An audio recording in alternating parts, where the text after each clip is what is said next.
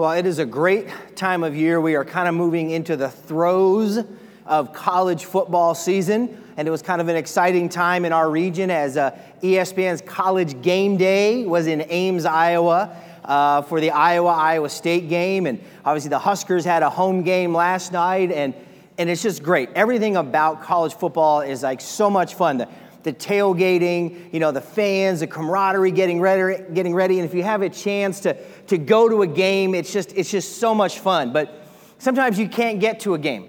Sometimes you've got to, watch the game on TV, and sometimes you really want to kind of create that game day atmosphere in your house. And some people kind of theme out maybe a room in their house because they really want to make sure they have the greatest experience. And so I've got a few pictures of some people who have really themed out a room in their house. So the first one here, this is a Husker room, right? So that is a game day room right there. You are ready to watch a game. But maybe you're a Hawkeye. We can put a Hawkeye up, right? Got a great bar going on back there. Okay, we can put the next picture up. From our neck of the woods, the Florida Gators. Great to be a Florida Gator. Had to put that one in there, right? Put another one up, Georgia Bulldogs, right? I mean, that is really going all out. Now, some people take this theme, they take it to the extreme. Like, let's put this last picture up. If you are buried in a Husker casket, you have a theme for your life. That is a major theme. It's amazing. And so the question is, what is the theme of your life? What is the theme of your life? Your job is not your theme. Your marriage is not your theme. Your kids and your grandkids, that is not the theme of your life. And so the question that we want to ask, the question that we're going to look at today from Scripture is, what is the theme of your life? So we're going to move into chapter 2 of the book of Haggai as we continue to go through the book of Haggai and our series Under Construction. If you remember, the first chapter was about knowing that we've got to get our priorities right. We've got to put God first in our life. He can't just be a priority. He has to be the priority. We learned the second part of chapter 1 that God is with us. And God loves us, and God is for us. So we're going to move in here to chapter 2. So if you've got your Bibles, open up to Haggai chapter 2. Bring it up on your phone or look up on the screen. We'll have it here. So Haggai chapter 2 says this. In the second year of King Darius, on the 21st day of the 7th month, the word of the Lord came through the prophet Haggai. Speak to Zerubbabel, son of Shealtiel, governor of Judah, to Joshua, son of Jozadak, the high priest, and to the remnant of the people. Ask them, who is left who saw this house in its former glory? How does it look to you now? Does it not seem to you like nothing? But be strong, Zerubbabel, declares the Lord. Be strong, Joshua, son of Jozadak, the high priest. Be strong, all you people of the land, declares the Lord, and work. For I am with you, declares the Lord Almighty. This is what I covenanted with you when you came out of Egypt, and my spirit remains among you. Do not fear. This is what the Lord Almighty says. In a little while I will once more shake the heavens and the earth, the sea and the dry land. I will shake all nations, and what is desired by all nations will come, and I will fill this house with glory, says the Lord Almighty. The silver is mine, the gold is mine, declares the Lord Almighty. The glory of this present house will be greater than the glory of the former house, says the Lord Almighty. And in this place I will grant peace, declares the Lord Almighty. Again, I think it's important to point out that the book of Haggai has a lot of dates in it. And again, scholars have been able to really kind of pinpoint when they believe a lot of this took place. And so we believe that this second oracle really took place sometime in October. And it took place during something called the Feast of Tabernacles. And it's like the ultimate tailgate party. It's a 7-day festival where the people of God look back on all the blessings of how God had brought them out of Egypt, how God has provided for them, but it also looks forward to what God is doing in their life. So there was this 7-day feast, it was a festival, and yet what turns out to be happening is that zeal that the people of God had, once they accepted the words of God through the prophet Haggai to rebuild the temple, they're starting to fade. They're starting to lose their zeal a little bit. They're starting to lose their energy. They're starting to become discouraged.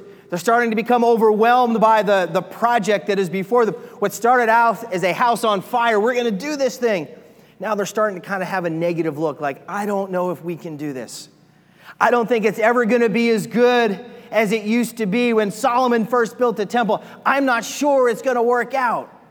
And so God, through the prophet Haggai, comes in and he says, I've got a few questions for you. He has 3 questions for you. He says this. He said, who has seen this house in its former glory? How does it look now? And does it seem like nothing to you? God is asking the question, do you even remember what the house used to look like? Now, there were some who did. They'd be well past 70 by this time. But they remember when the temple was first built, they were young. But what God was saying through the prophet Haggai is you're so focused on what it looks like on the outside that you're missing on the purpose of what's supposed to happen on the inside. See, the temple was a place where the people of God came to worship God.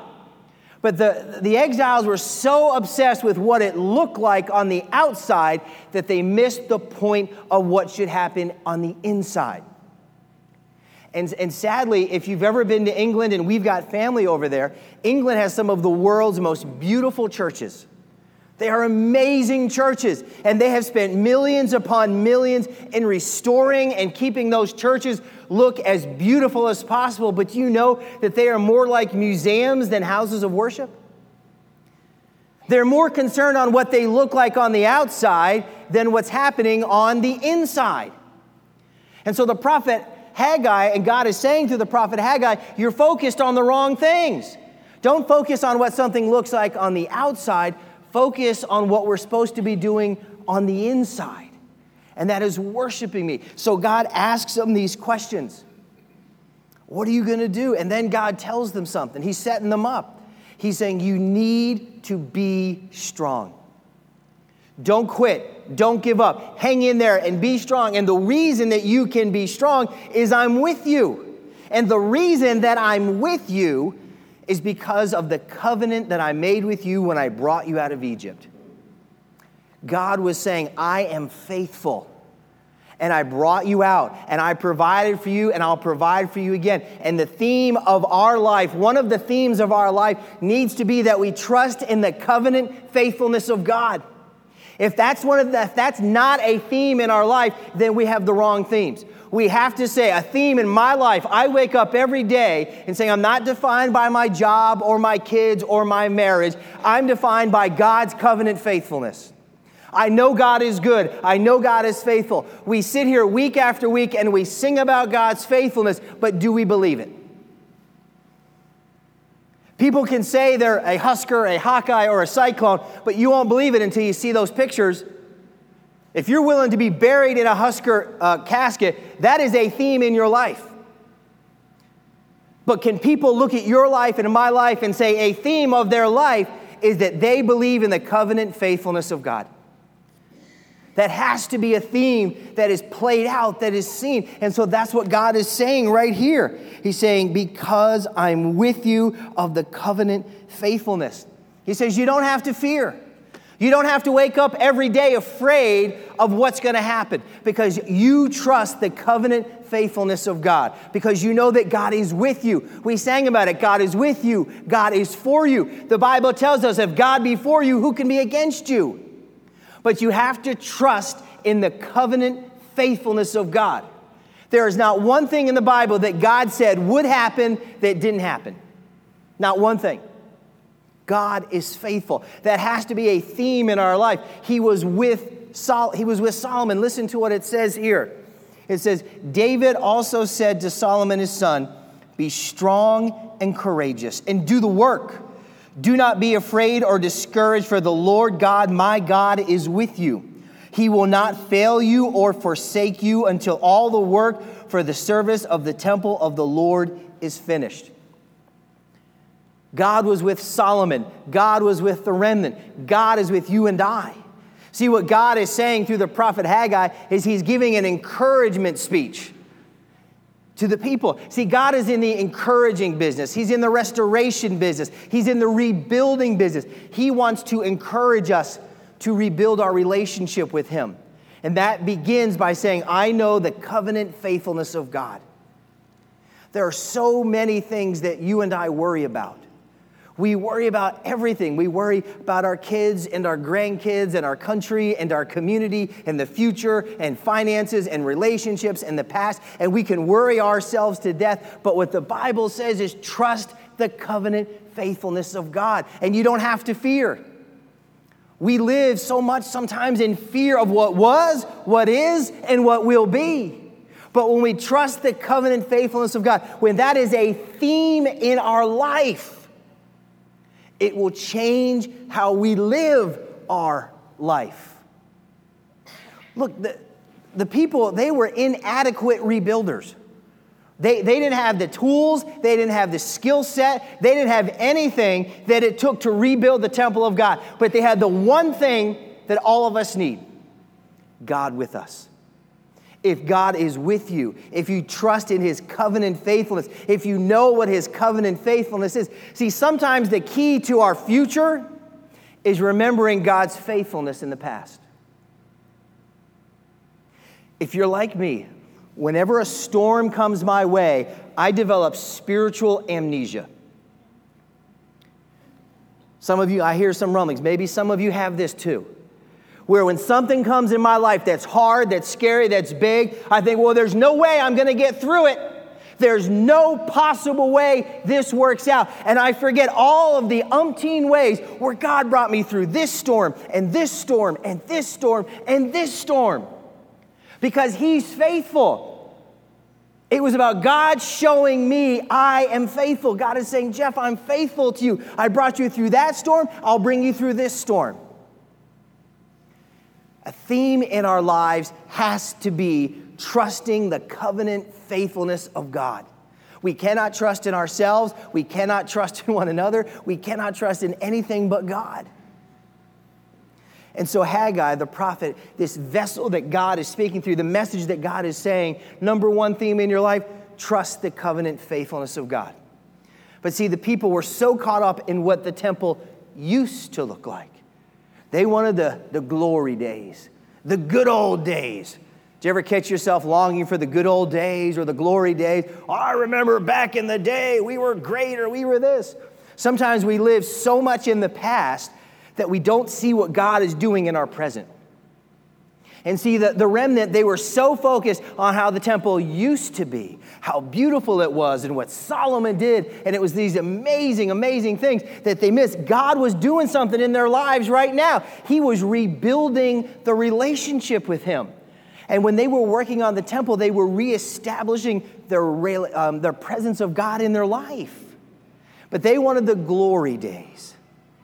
Now, I don't know about you, but sometimes I worry about the future. And the only way that I can ever find comfort in my future is if I look to the past of what God's done. And so listen to what God says right here. He says, this is what the Lord Almighty says, in a little while I will shake the heavens and the earth. Sometimes God has to shake your world and my world so that we know He's in charge. Have you ever had God do that? Have you ever had God just shake your world? All of a sudden, it seems like nothing is going right. You think, God, why are you doing this? Because He's trying to show us He's in control.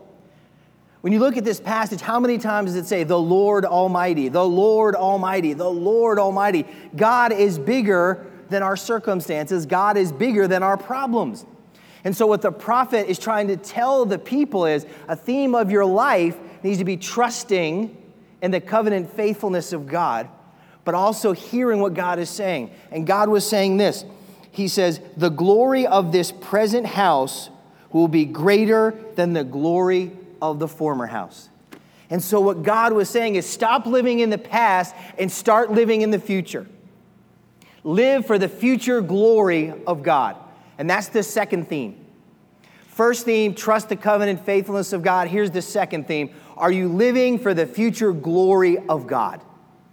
Not the current world, but are you living for the future glory of God when Christ returns? Is that a theme in your life? So often we try to fix now instead of saying, my theme is I'm living for the future glory of God. I'm living for when Christ returns. I can't wait for that glorious day. We have to ask ourselves, what is the theme of our life? Sometimes we live for the moment, or we live in for the future glory of God. And sometimes God has got to shake our world to say, you're focusing on the wrong things. You're living for today and not that future glory, not focusing on Christ. And God said, I will shake the heavens, I will shake the earth, I will shake the land, and I will shake the sea, and you will see that I'm sovereign, that I'm in control. And so God says, look to the future glory. And that future glory isn't going to be about the outside, it's going to be what happens on the inside. And what makes the temple have that future glory is the incarnational presence of God, incarnate in the flesh.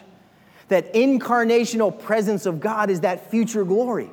And we see that, we fast forward to the New Testament, and we fast forward to Luke 2. Remember, a man named Simon was told, before you die, you will see the Messiah. And what does it say here? It says this, moved by the Spirit, he went into the temple courts when the parents brought in the child Jesus to do for him what was custom of the law required. Simeon took him in his arms and praised God, saying, Sovereign Lord, as you have promised, you now dismiss your servant in peace. For my eyes have seen your salvation, which you have prepared in the sight of all people, a light for revelation to the Gentiles and for the glory for your people. The incarnational presence, the future glory of the Messiah coming. That has to be a theme in our life. A theme in our life has to be, I'm living for the future glory of when Jesus returns. Because the people were so caught up in the temple's not going to look as good as it used to. They were missing out on a theme for their life and for ours. So God says, I will shake the heavens, I will shake the earth, and we will have peace. We all want peace in our life. We all want peace in our world. The only way is if we have the right theme. And that theme is, I'm living for Jesus. I'm living for his future glory. I'm living for when he comes. And when you know it, and Jesus comes, we're going to know it. I tell this story back when I lived in Florida, before I met Christy, is when the space shuttle, if you all remember the space shuttle, that was huge in Florida. And every time when the space shuttle kind of came back, it had a sonic boom. And so you knew it. Well, when I first came to know Jesus, I was still growing in my faith. I remember laying in my bed one morning, and I didn't know that the space shuttle was coming back, and there was this huge sonic boom. And I got out of my bed, and I ran down, and I'm like, did Jesus come back, and did I miss him? I missed him. I can't believe it. But when Jesus comes back, listen to what this says. The Lord will roar from Zion, and a thunder from Jerusalem. The earth and the sky will tremble, but the Lord will be a refuge for his people, a stronghold for the people of Israel. Jesus will come back. Are we living for the future glory, the presence of God, when you and I will be with God forever? We have so many themes in our life. We think our theme is our job, our marriage, our kids, our grandkids, our house, our car, our bank account. Those aren't themes. Themes are, I trust the covenant faithfulness of God, and I live for the future glory of God when Jesus Christ returns. I was scared that day when I woke up because I thought I had missed him. But as I've grown in my faith, I've come to understand when that moment comes, whenever it comes, I won't need to be scared. I can be confident. I can have a peace. I can be strong. Listen to what it says in Hebrews. Therefore, since we are receiving a kingdom that cannot be shaken, let us be thankful and so worship God acceptably with reverence and awe, for our God is a consuming fire. The kingdom of God will not be shaken. If we live for the future glory of God in Christ, that kingdom will not be shaken. Worldly kingdoms will rise and fall. If we trust in the covenant faithfulness of God as a theme of our life. But this text in Hebrews brings up a great question. What is the consuming fire in your life? What is that thing that you go to bed and you wake up thinking about all the time? Is it your kids? Is it your marriage? Is it your community? All of those things. And I'm not saying that they're not important. Don't get me wrong. Those are important things. But they're not themes. A theme in our life says, I go to bed thinking about how faithful, God, you are. And God, I know you're going to provide. And a theme is, God, I'm not living for this circumstance. I'm living for your future glory. We started talking about college football and people who theme out their rooms in their house and theme out a casket. Every college football team has one consuming fire in their heart, and that's to win a championship. That's the thing that gets guys up to go to the weight room. That's the things that gets fans to wait after, 2 5-hour weather delays between Iowa and Iowa State. Right? That theme is we want to win. We want victory. Shouldn't our consuming fire be Jesus? Shouldn't we be consumed by how faithful God is, how good God is, how loving God is? Shouldn't we be consumed by saying the world is a mess, but the future glory to come, I can't wait to be with Jesus because I know that there will be grace and peace and forgiveness and hope and glory and joy. And as Levi says, roads covered with gold, Dad. There's going to be roads covered with gold. That's where our focus needs to be. That's what our theme needs to be. And when we read Scripture and we talk about the temple that Solomon built and then the people rebuilding the temple, we talk about the future glory, do you know that the future temple, the eternal temple, won't be physical? It'll be personal. Let me read to you what it says in the book of Revelation. It says this: I did not see a temple in the city, because the Lord God Almighty and the Lamb are its temple. The city does not need the sun or the moon to shine on it, for the glory of God gives it light, and the Lamb its lamp. The nations will walk by its light, and the kings of the earth will bring their splendor into it. The temple is Jesus. So why wouldn't we look to the future glory of God in Jesus? Why wouldn't we trust the covenant faithfulness of God? That needs to be a theme in our life. We sometimes have to wrestle with that question. What is the consuming fire of my life? What is it that I go to sleep and wake up thinking about? That consuming fire needs to be, I can trust God and I am living for the future glory of God. So I want to encourage you to wrestle with these questions. These aren't easy questions. They're not hard questions, but we've got to answer those questions in our life. What is the theme in your life? And as our worship team comes back up, I want to kind of ask you a few questions that we're going to put up here. And I'd encourage you, talk about these after church. Talk about them with your kids. Wrestle with them this week. Number one, are you living for the glory of today or the future glory of God? Are you just trying to have your best life now, or are you saying, I'm living for the future glory of God when Christ returns? Number two, is God shaking your world right now because he wants to bring you peace? Is God doing things in your life right now? Say, God, why are you shaking my world? Maybe it's so he can show you that he's sovereign and you can have peace. And lastly, what is that theme of your life? If you wake up tomorrow morning and it was you and Jesus, and Jesus says, I want you to write down what you think the theme of your life is, and I'm going to write down what I see the theme of your life is.